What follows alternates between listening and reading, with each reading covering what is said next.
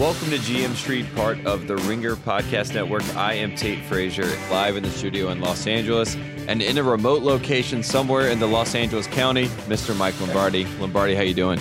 I'm great, Tate Frazier. Happy Thanksgiving. Everything good? You're back home? Everything good? Everything's good. It took me an hour to get an Uber at the airport today at LAX, because apparently today is the busiest day to travel in the world. The worst day to travel in the world, John, especially at Los Angeles Airport. It was terrible, but I got back, saw my family. North Carolina was beautiful, as always, and I'm glad to be back. I watched a lot of football. I watched a lot of college basketball, and I ate a lot of food. So how was your Thanksgiving? Did you eat a lot of pie? It was great. Just sat out here, watched football game. I think I had Thursday. It was one of the greatest days of all time because I had football and Godfather 1 and 2 were on, which really is like we should do a whole episode of like we should do the rewatchables on the Godfather. But having the Godfather playing simultaneously to a game, it's so perfect because there's something that's going to happen in the Godfather. You know, Sonny's going to the toll plaza. You know, the quarterback gets knocked out. You know, I mean, there's always going to be a parallel. You know, in comes, Virgil Sollozzo, out goes the Clapper. You know, I mean, it was just so perfect. It was like a writer's paradise to have that set up. It was so good. I was enjoying it so much. I didn't want the night to end. And thank God, what I liked the most about it, they didn't put Godfather 3 in any of it. Like they went 1 and 2. Then they went back to 1 and 2, and I think they showed like 3 at like 3 a.m. somewhere. There's no need to watch 3. We'll stop at 2. Philip Rivers, though, we should say, he was like the Francis Ford Coppola of our Thanksgiving day. He just dominated the Cowboys and the Clapper. The poor Clapper. Tough turkey day for him. Yeah, and then the report comes out today. The players are all pissed off. He doesn't adjust, and then Philip Rivers adds salt to the wound by saying that I knew everything that they were going to do on defense. Well, of course, everybody knows what they're going to do on defense in Dallas. I mean, I think the one thing about this whole notion about knowing what to do is a little bit overrated because if you don't have any tendencies, you can't be any good. The problem with the Cowboys' defense is they're used to playing 26, 27, 28 minutes a night. You know, now that they can't convert third downs on offense, now that they have no explosive plays on offense, now that they can't score on offense, the defense has got to play 32, 33 minutes. That defense wasn't built to play that. Defense was built to complement the offense. And so often in our league, we kind of lose sight of that. We think, the defense is not playing good. No. The defense is there to complement the offense in Dallas. And when the offense breaks down, everything starts to break down. So I think it's a little unfair. I think the Cowboys' defense can play good for 26, 27 minutes. After that, no. Well, let's get into the games that happened today. Obviously, Thanksgiving was a few days ago. We saw the Lions make a valiant effort, but the Vikings get a big win. Obviously, the Cowboys struggle, and then the Redskins are the only team to win, the only home team to win. But starting today, the big story came out of Oakland. We have the Oakland Raiders taking on the Denver Broncos, and there was a big fight. Michael Crabtree and Aqib Talib have a bit of a history. Last year, we saw Aqib Talib grab Crabtree's chain out of his jersey and start a little scuffle, and today it went full throttle and ended up with Crabtree. I think they both got thrown out of the game, correct? They both did. And then, also Gabe Jackson got thrown out of the game, which really Gabe shouldn't have gotten thrown out of the game. Donald Penn initiated. He should have gotten thrown out of the game. But it was ugly. It was really bad. It was, over on the sideline, to me it looked like both benches didn't have control of the team. The coaches really didn't have control of the team. It was an ugly game. This was really an ugly incident for the league. It kind of was bad to see it. I mean, you got guys out there throwing punches without their helmets on. The fight continued. And then Marshawn Lynch had to escort Talib off the field through the Raider bench in case something. It was really worldwide wrestling. That's what it looked like out there. It looked like a steel cage match. Absolutely. And my biggest gripe, and as always has been with these fights, like Crabtree has his helmet off, Aqib Talib still has his helmet on, and he's throwing punches, and Talib's just standing there taking them. Just hold off on the punches, save him. Take his helmet off, make it a fair fight if you're going to throw punches. I don't understand it. That's my only gripe. Yeah, Don't throw punches, but if you do, make sure the helmet's off. And then, this whole thing, and I think Talib and Crabtree should get suspended for another game. I mean, I know that there's always talk. Well, no, I think this was pretty bad, and I think the lack of discipline on the Raiders is pretty evident. I mean, the team doesn't look like it's under control. And then you got to say the same thing about the Broncos. I mean, the Broncos Paxton Lynch gets hurt. I don't know if he had tore his Achilles. He was crying on the sideline. I thought he pulled his hamstring at first, but he wasn't very impressive. I mean, he threw a touchdown pass, it looked like, early in the game to go up 7-0. They ruled it down on the 1-yard line. and then they gave him another chance to throw. He threw an interception. If you're a Bronco fan, you got to be really nervous about the present day of your team. You're 3-8, and you got to be really worried about your future of your team, because I don't think the quarterback Paxton Lynch is your future, and your team is older on defense. It's not going to be as good, and you're not very good on offense, and you got to wonder where you're going. And they've got no quarterback. I mean, they kept showing Elway in the boxes. That tends to be the Broncos' number one thing to do now. Yeah. Obviously, call the team soft, and then they've responded by, starting fights and acting out at this point. But it came into the season, and everyone was like, we think we have an abundance of quarterbacks. Trevor Siemian looks better than we thought he would, and we have Paxton Lynch, who was the third quarterback taken in the draft. And now, not third overall, but the third quarterback taken in last year's draft. And now it looks like they just have no quarterback, and they're obviously going to have to find someone for the future, because at this point, they have no offense at all. Yeah, they're bad on offense. Their offensive line's not good. And look, I think if you're a Bronco fan, you're at the Raider Stadium, you should learn this.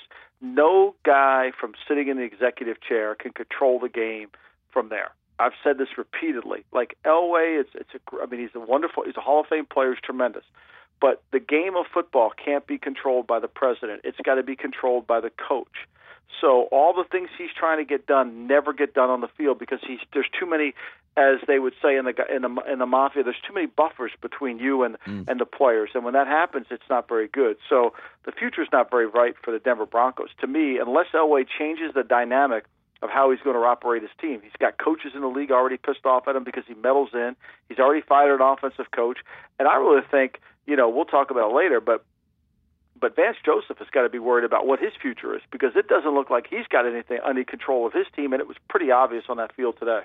Well, the good news for John Elway is that the Stanford Cardinal got a win last night against Notre Dame, so he has something good happen this weekend. I understand. There's always a little bit of silver lining, a little bit of hope somewhere. Yep, exactly. Let's move on. The Los Angeles Rams, they get a big win. That was the big matchup in the NFC this week. The Rams take on the Saints out here in L.A. The Rams show up big. Jared Goff has a great game. Todd Gurley really, keeps it going and keeps it rolling. And I got to say this, Cooper Kupp, I had my doubts, but he seems like a legitimate receiver right now. And that 1-2 combo of Goff and Kupp seems pretty unstoppable. And this Rams offense is doing pretty well. Yeah, they came back this week and rallied, and I thought Goff played better last week against Minnesota. He had a couple drops key in the game, and I think this week, the Saints not having their corners really helped them. I think that really Goff gets all the credit of the team. And I think Goff, look, I was down on Goff earlier in the season. I was wrong. He's playing way better than I thought he would. He's playing faster than I thought he would. I think Sean McVay and their offensive creativity is really good. They're the most fun team to watch on 1st and 10. Mm-hmm. They really understand the NFL in terms of you've got to make chunk plays down the field, and the best time to make chunk plays is on 1st down. And they don't try to throw the ball. Al Davis would love them because they don't waste 3-yard passes. They're not trying to make some 3-yard gain and doing 15 motions and all that. They're trying to get the ball down the field, and I think it's pretty impressive. Plus, I think Sean's got balls. The game's kind of close, and he's trying to throw it down the field. He's trying to make plays, and the quarterback's responding. That being said, I think today you saw a little bit their offensive line's a liability. The right guard, Brown, he was getting beat inside. The Saints' defensive looked like they got tired. But I think the story of this game was their defense. I think Wade did a tremendous job of adjusting, and they had a hard time. When you look at the stat sheet, you think, Brees played really well. It wasn't a Brees-type game. I didn't think Brees ever had control of the game. They did a good job stopping the run other than one run play. I thought this was a defensive effort, a great offensive effort by the Rams. I think the Rams are definitely for real. They'll be a tough out in the playoff. But when they play against a good defensive front, they're going to have a hard time, because I think there is some areas you can get after Goff. But this is a great win. I think the Saints kind of needed to have this type of game. They need their corners back. Lattimore not being in there really hurt them. Yeah, we should say for the Saints, Alvin Kamara pretty much, in my opinion, I think he has gotten to the point where he's sealing up the Rookie of the Year. He has 87 yards rushing and 110 yards receiving. I think he has a couple touchdowns. And he looked like the real deal. And with Lattimore out there, Lattimore could end up being the defensive Rookie of the Year. So you could end up having the offensive Rookie of the Year and defensive Rookie of the Year on the same team with the Saints. That draft and Ramchick, they had an amazing draft, and Kamara looked great today. But I have to give credit to our boy Greg the Leg, because every single time the Rams getting in the scoring zone, even if Goff can't get a touchdown, you know that Greg's going to come in and get a field goal and get points on the board. No, he's remarkable. I think this is like one of the most fascinating games to watch, and it's going to be interesting to watch tomorrow on real tape. But The Rams were 3 for 14 on third down. Now, when you hear that, you think, oh, my gosh. But they controlled the ball for 35 minutes. Mm-hmm. Okay, that's remarkable. The Saints were only 3 for 13 on third down. So they had all these third downs. They didn't really convert them. They gained 415 yards. And this just goes to prove what I always preach all the time is Sean McVay understands the value of Canadian football. And I know today the Grey Cup, Mark Trestman, the former coach of the Chicago Bears guy, was with in Cleveland the first time I was there.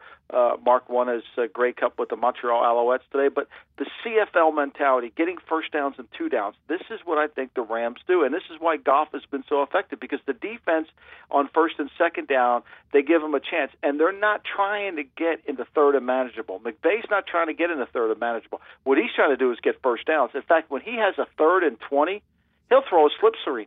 He's willing to punt on long downs.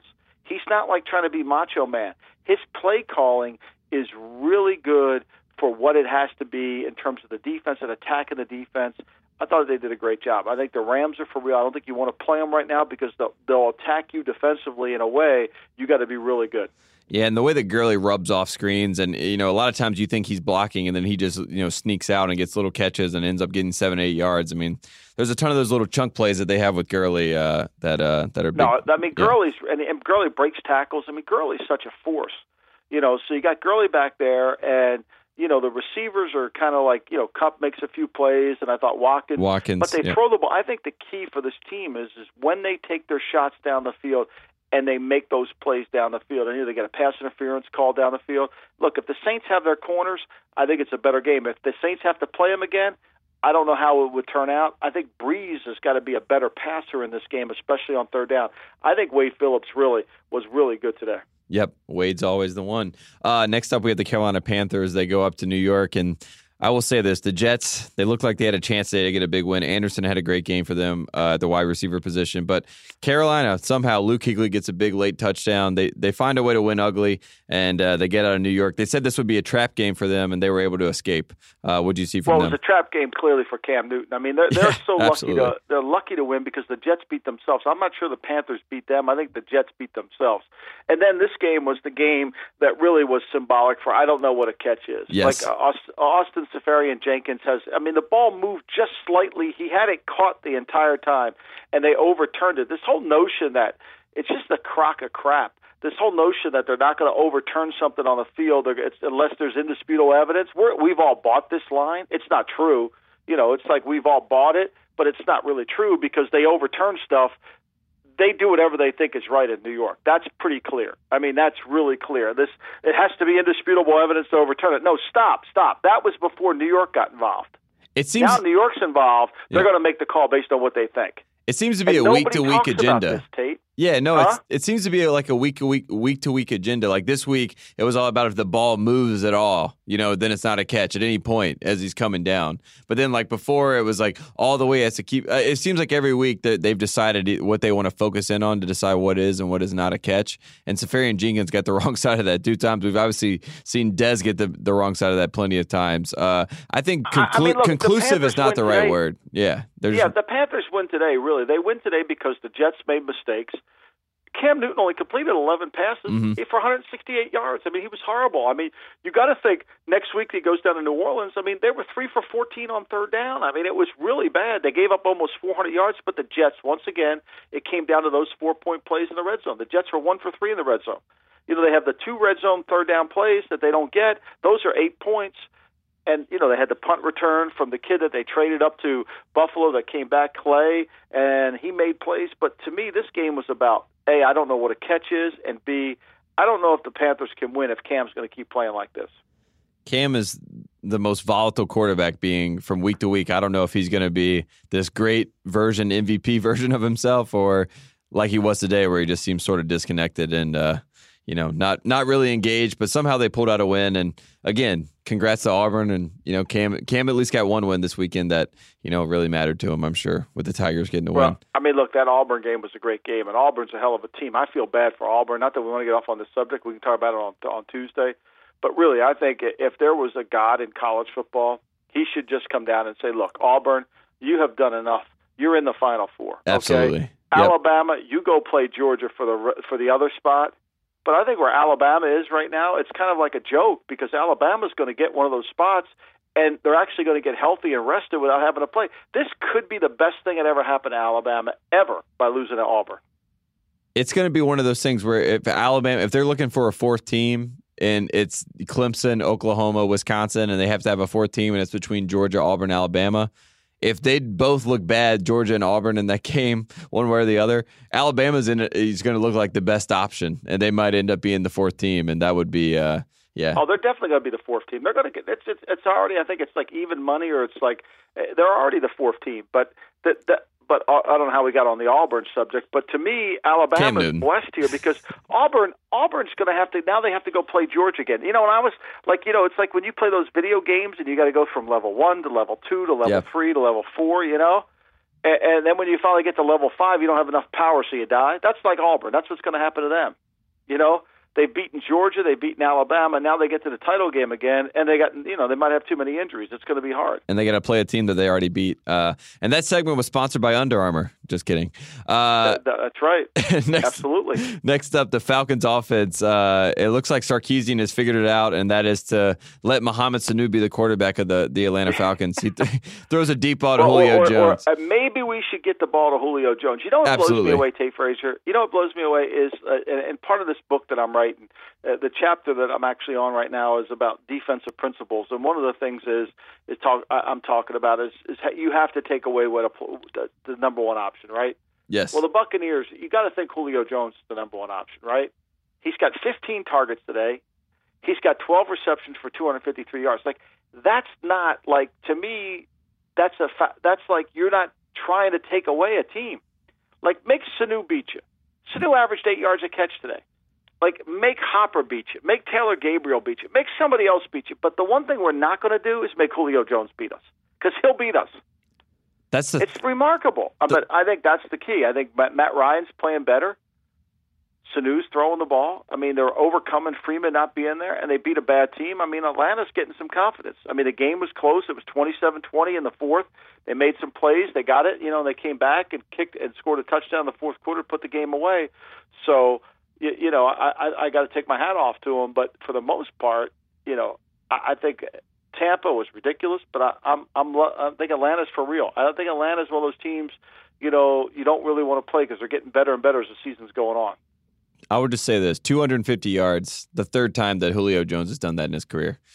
That's pretty wild. Yeah, I know. This is like when Claiborne gets 6 sacks. At some point, doesn't Dirk Cotter get on the headset and say, "Hey, Mike Smith, let's double this guy. Let's double Julio every time." Like once he got to 100, can we double him? Like when you get on 150, can we triple him? If he gets to 200, we're gonna put 4 guys on him. I mean, at some point, right? Yeah, just guard him, spy him with everyone. No, just let Matt Ryan run up the middle. It's better than letting Julio run all over you. It was bad. It's funny because who was saying it about? Oh, I heard Romo say it and talking to him, and I mean, football's such a game of adjustments. What people don't realize is what Belichick's about in the first quarter isn't about what his script. He's about trying to figure out what the opponent's game plan is and then making the adjustment. So he studied all week long to figure out what the team does best, how he's going to take away what they do, what he can do on offense. So he's in the headset as the head coach. He's talking to the coordinators. Hey, this is going to be this kind of game. This is what they want to do, and we need to make adjustments to it. That's what he spends his first quarter on. Sometimes these other guys in the league, I think they spend their first quarter on figuring out what's going to happen in the second quarter. Like, no, you got to adjust your game plan. And let's talk about a team that has not figured out a way to adjust their game plan since early in the season. The Chiefs have lost 5 of 6. They're basically spiraling at this point, but they're still at the top of the AFC West with 6 wins. They're now 6-5. They lose today to the Buffalo Bills. Tyrod Taylor comes back and gets a nice win, 183 yards and a touchdown. But when you look at, this Chiefs team, people were calling for Pat Mahomes to come in at this point, and people were saying Andy Reid is, once again pulling some chicanery on all of us after starting the season out undefeated. What can they do? Charkandrick West, Kareem Hunt, all these guys, all these running backs that were doing so well early in the season, Tyreek Hill, they just can't seem to find their offense. Right, and I you can scream all you want for Mahomes and say we got to put him in to throw the ball, but this offensive line for the Chiefs is not very good. and they struggle. And once their runs have been declared, I mean, when you look at it, they couldn't run the ball. I mean, Kareem Hunt's 11 carries for 17 yards today. He couldn't run the ball as long as game was 9 yards. So that means he had 10 carries. Okay, he had 10 carries for 8 yards for the rest of them. We had a long of 9, and he's 11 for 17. They can't run the ball. So when you can't run the ball, all that play action stuff doesn't work. And people have played zone against them. They're forcing Alex Smith. They're not biting on all the misdirections. And their skill level isn't to the level that it needs to be. I mean, Kelsey's still a good player. Tyreek Hill's still a good player. But once again, if they can't run the ball, everything's off the running game, and it puts the pressure on Alex Smith. Now he's got to throw the ball. 36 attempts for 200 yards today. That's not going to cut it. Buffalo is a good zone defensive team. They play cover 2. They force you to run, and if they can run remember they're playing Tate Frazier. They're playing against the Chiefs. They're playing against the Chiefs are playing against the Bills, who New Orleans ran for over 200 yards. I mean, the Bills gave up over 100 points the last 2 weeks. Yeah, the Chargers ran the ball. I mean, everybody the last 2 weeks, and now at home, they couldn't do it. For me, I think the problems, and Andy Reid said it after the game, and I think he's right. The problems are a lot deeper than changing quarterbacks. I think they've got to fix this offensive line. I know they've got their starters in there, but right now they're not playing nearly as well in the offensive front. And then defensively, look, defensively, they've never been a great defensive team. They've been a turnover defensive team, and when they don't get turnovers, they're not going to win. Tyrod Taylor did exactly what he always does. Threw for under 200 yards, but he didn't turn the ball over. And Alex Smith led the team in rushing. He has 35 yards. It's one of those things where with cover 2, when they have the safety help, and they're basically keeping everything, so they're playing they're not going north and south, they're going east and west. And it was fun early in the season when Alex Smith would shake things up and go vertical, but now they don't have the option because they have that safety help, and they're keeping everything in front of them. Yeah. Yeah, people are daring them to run the ball. And look, that's the one thing Buffalo has done for most of the year is not giving up big plays. Now they have, when you give up 100 points, you're giving up big plays. But they went back to playing Buffalo Bill defense, and that's why they did it. And they did it on the road. That's the scary part. I mean, if you're Seattle and you've lost those 2 home games, you're worried about your team. Same thing with Kansas City. I think Kansas City's got to be worried about this, and they got to figure out a way to modify what they're doing. Since the Pittsburgh game, when they lost that game, they've had 1 win. Everybody's played them the same way. And look, the opening day of the game when they beat the Patriots, both those teams are going in completely different directions. Absolutely. And this actually leads right into the guest narrative segment, because my narrative for the week, Mr. Mike Lombardi, is that the Chiefs are choking and that Pat Mahomes talk is going to heat up. And I don't necessarily agree that should happen, but I think that's going to be the narrative. A lot of people, even the great Rasheed Wallace, who is a closet great Kansas City Chiefs fan, for people that don't know, has been putting out Rasheed Wallace of the Portland Trailblazers? Yes, of the Portland Trailblazers, of the North Carolina Tar Heels. He's a Chiefs fan? He's a big Kansas City Chiefs fan. He puts a lot of stuff on Instagram, if you want to follow, about how they need to start Pat Mahomes. I don't have Instagram. I mean, how is that possible? Like, what's his love? Was he from Kansas City? I mean, how is it to explain this He's to me? Philadelphia. I don't know how it all worked out. He's Roman Catholic high school. Like, I don't understand this. I don't know. He's a big Chiefs fan. I don't know if it was from late Joe Montana going to the Chiefs. Who knows how it all came to be? I'm sure we need to ask him and figure it out. But he's been calling for Pat Mahomes for the past 4 or 5 weeks now. Even when they were winning, he wanted Pat Mahomes out there. So I feel like the media is going to jump all over this and want Andy Reid to throw a rookie quarterback out there. And I don't know if that's going to help. I don't see it. I mean, they're going to pressure him to do it because everybody. That's the simple solution. Like, to me, if the solutions when your team's not playing well are simple, then they should have been corrected in the second quarter, or they should have been corrected in the third quarter. Simple things. It's like the great story of Bobby Kennedy and John F. Kennedy. Okay, John F. Kennedy's in the White House one day, and Bobby Kennedy comes in and he puts something in front of him, and Jack Kennedy says to his brother, he says, "Bobby, how come every time you walk in here, there's always a problem that I have to solve that's really hard?" And Bobby says to him, "Well, Jack, because I've solved all the easy ones before I've gotten here." Like, if it was as simple as changing quarterbacks, we would just change quarterbacks. Mm-hmm. Like, that's not the reason Kansas City's losing. And it's the curly in the boat. You know, I talk about it all the time. When you make one change, you put Mahomes in, you've opened up a whole other can of problems somewhere else. And nobody seems to want to understand it. It's like you're playing checkers. This is chess. You've got to think ahead. If we play Mahomes, here's what's going to happen, okay? If we do this, here's what's going to happen. The Bears have played Mitchell Trubisky. They put Glennon on the bench. It helped their running game a little bit, but they have no passing game, okay? That's the cause and effect. If you don't measure cause and effect on every decision, you can't make the right decision. So for me, like, the simple solutions should be solved early. But Kansas City's solutions aren't simple. So putting Mahomes in there isn't going to send this thing over the edge, and we're all of a sudden going to get better. We're going to get worse. Yeah, I don't see a rookie quarterback coming to save the day for them. What about you? What's your narrative for the week? Well, my narrative for the week would be, I think when you just look at it, I think Jimmy Garoppolo comes in off the bench, okay? Mm-hmm. Now, look, I give C.J. Beathard tremendous props, okay? He's a battler. Like, I don't see the similarities between C.J. Beathard and Kirk Cousins that John Lynch sees, who, by the way, was on the sideline again today. Oh, but yes. John, you're the general manager. You're not the coach, okay? Like, stay up in the box. Anyway, I don't see that, but Jimmy goes on the field. Did you see this, Tate Frazier? Absolutely. It was beautiful. I mean, right at the end of the game when they should have just run the clock out, they decided to let Jimmy throw for it. I know, and probably Pete Carroll was on a plane ride flying home saying to John Schneider, I'm pretty happy they didn't play that kid. Oh, absolutely. I mean, like this whole notion that people think, well, we can't play this quarterback because the offensive line isn't any good. Yeah, well, if the quarterback's good, he'll get rid of the ball before he gets hit. If the quarterback's not good, he's going to hold the ball because he can't process. So, I'm thinking here, I know the 49ers and they have all their analytical things going on. I'm sure they're thinking, well, if we hold on to Jimmy, we sign Kirk Cousins, maybe we'll get more. Look, Jimmy's pretty good. Just a little bit of Jimmy today was pretty good. So I think that narrative should be the week. Just play the guy. How do you not play the guy? Now, C.J. Beathard said after the game he doesn't think his knee's that bad. But, C.J. on one leg isn't going to be as good as Jimmy Garoppolo just playing. So I think that should be the narrative there. And when he got taken down by Bennett, I mean, it looked pretty bad and pretty severe. So when Garoppolo came in, they just expected, well, Garoppolo is probably not prepared to come in this game because he didn't think he would. So he's probably just going to take a knee or at least run this thing out. He comes in, he runs for a first down, and then he rolls out and ends up throwing a touchdown. And Shanahan was celebrating. Yeah, it was great. Yeah, like he's played there forever.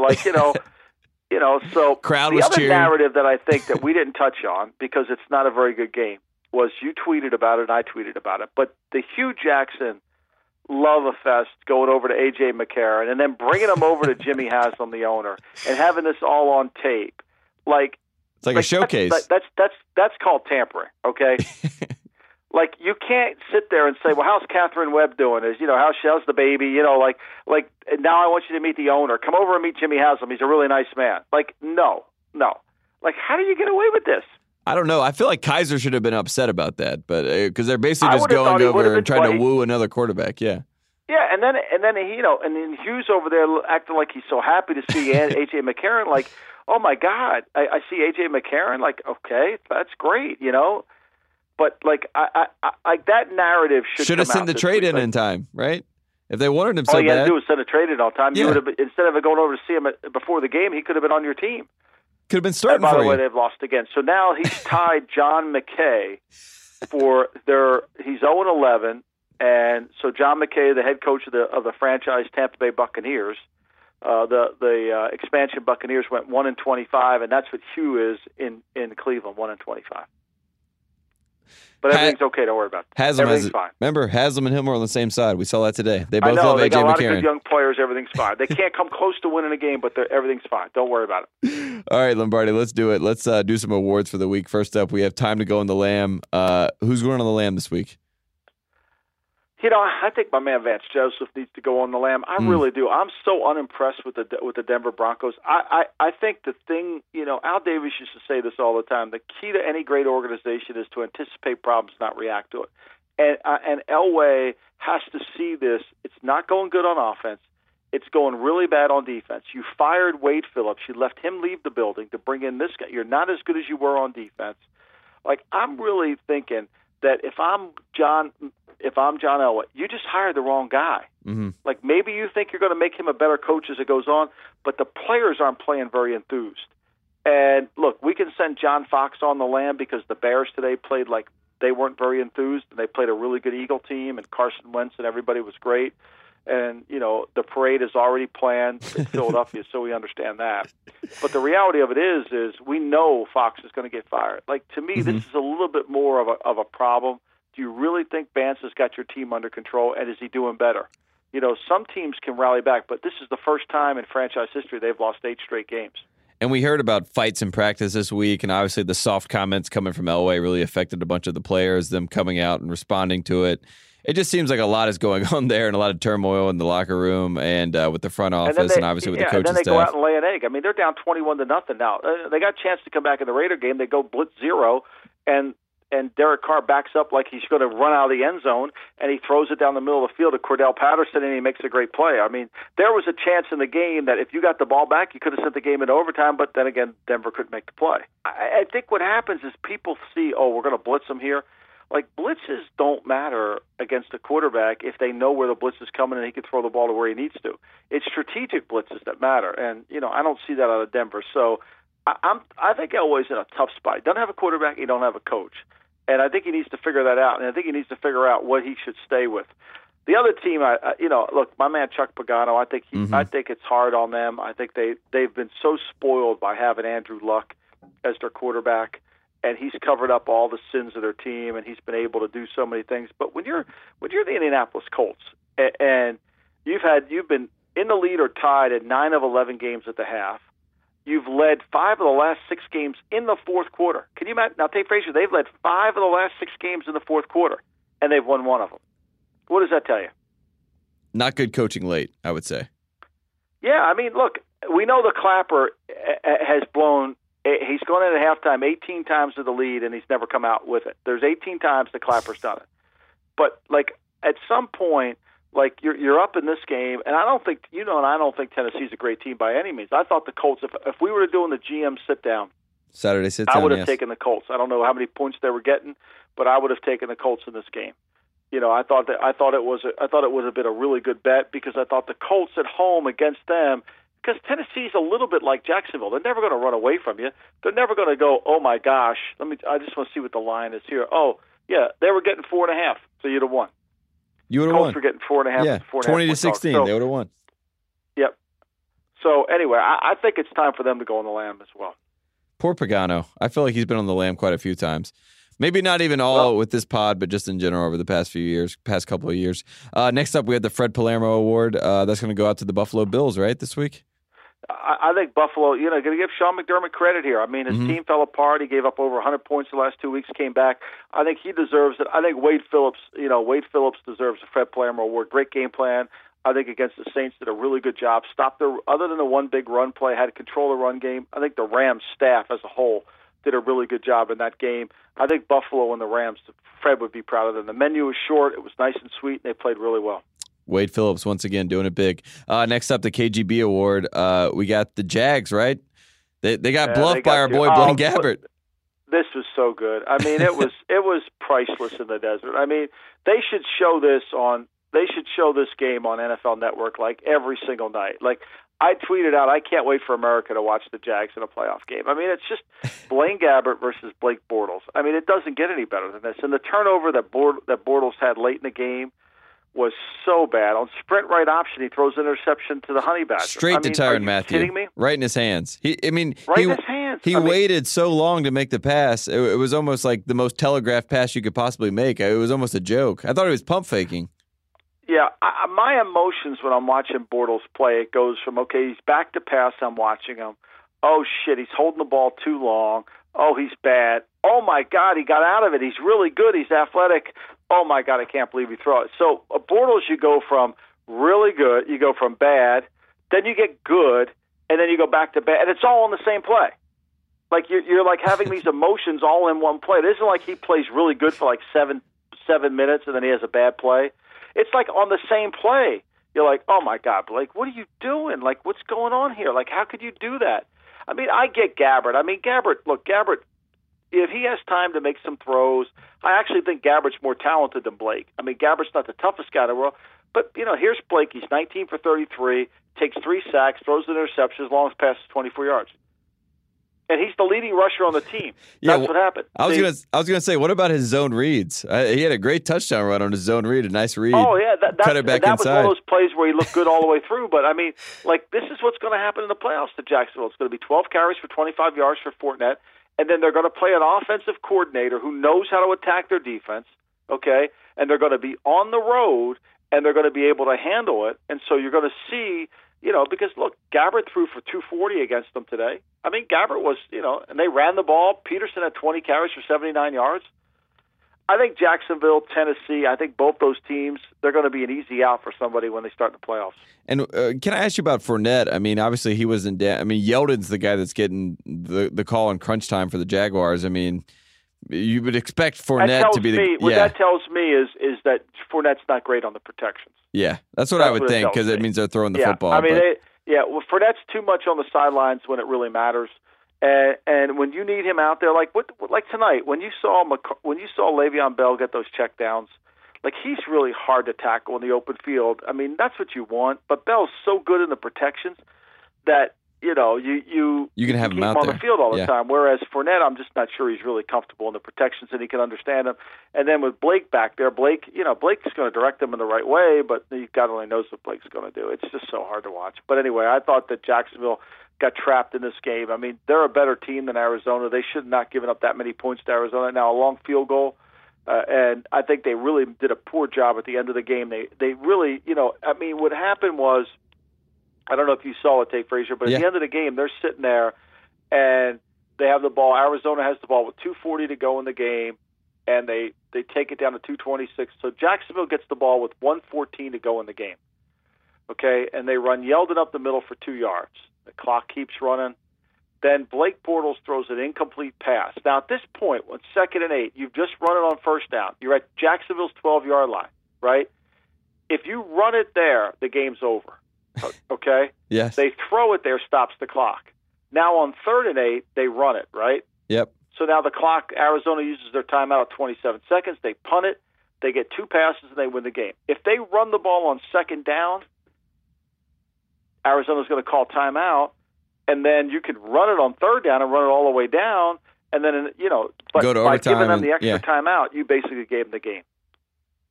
Well, that goes back to our boy Dougie Marrone. Yeah, and usually Doug's pretty good at time management. This time he wasn't, and it cost him. I mean, they kind of this is a game, I mean, look, they won this Charger game they shouldn't have won. This is a game they probably should have won or at least gone to overtime, and they didn't. So things kind of tend to even out. Poor Bortles. I thought it was going to all work out when they were driving down the field before he threw that pick to Honey Badger. It felt like it was a nice Bortles 2-minute drive for the victory, but not quite. It never feels like a good Bortles 2-minute drive, Tate Frazier. It never feels that way. All right, final one. If you don't know, now you know. What's that for this week? Well, Jimmy G's a really good quarterback. I mean, he came in just a brief time. He looked like a professional. I mean, that's what professional quarterbacks look like, right? Yes. And if you don't know, Came in slinging. Yeah, I mean, New England's defense is playing much better. Yeah, Miami's not very good. I love Jarvis Landry. I love Jarvis Landry. They do everything in Miami to kiss Jarvis Landry's ass, right? And then naturally today, he had a pass that was ruled incomplete on the field that Adam Gase didn't challenge because they probably didn't see it. And of course, Landry took right to his team. So, man, we got nothing to lose. Why didn't we challenge it? Just blatantly called out his coach. Here's a guy who's been defending him the whole time. They've been trying to trade him this entire time quietly because they feel like he's a pain in the neck, which he is, right? And he averages under 10 yards a catch, which he does, right? Yes. So they've been trying to quietly trade him, but they just don't want to upset their team. They don't want to make them mad. And then, of course, naturally, what's he do? He turns on them. Hey, sometimes you got to do it first, It's such a millennial, Tate Frazier. It's such a millennial. Well, did you see our boy Ferris, a.k.a. OBJ? He was at the LSU game this weekend against Texas A&M with all the kids. Oh, did he put the giant helmet on the field? Yeah, they gave him a whole welcome, and he was the star. He was the talk of the town in Baton Rouge. It was good to see. I was happy for him. They were having a good time. I love it. Baton Rouge, LSU run just enough. It's perfect. I love it. It's good. It's good. Anything for tomorrow night? We got the Monday Night Football game. The Texans taking on the Ravens. Anything to watch in that game? Look, I mean, if you're the Ravens, you got hope, right? I mean, look at it. You're sitting here, Buffalo won. You got hope. You got to find a way. You're playing at home. You're playing against the backup quarterback. You got some hope here now, right? I mean, I would think you would so. play well. I don't know with Flacco. I don't know. Yeah, you never know what'll show up. Flacco. I mean, it'll be a boring game. I might have to watch. California Typewriter tomorrow night. I don't know. I'll see what Billy wants, but I think that's kind of what I might do. You may watch Godfather Part 3 before that. No, I won't. No, I won't do that. But All right, I good. would watch California Typewriter. I would. All right, good. We'll figure it out. We'll put our programming out to the world on Twitter, I'm sure. This has been another great GM Street with you, Lombardi. I miss you in the studio. Thanks, Dave Frazier. Next week we'll be in studio because we got the big game next week. We got the Seattle Seahawks and the Philadelphia Eagles. So the parade's going out to Seattle. It'll be fun. We'll be back Tuesday. We'll see you then. Thanks.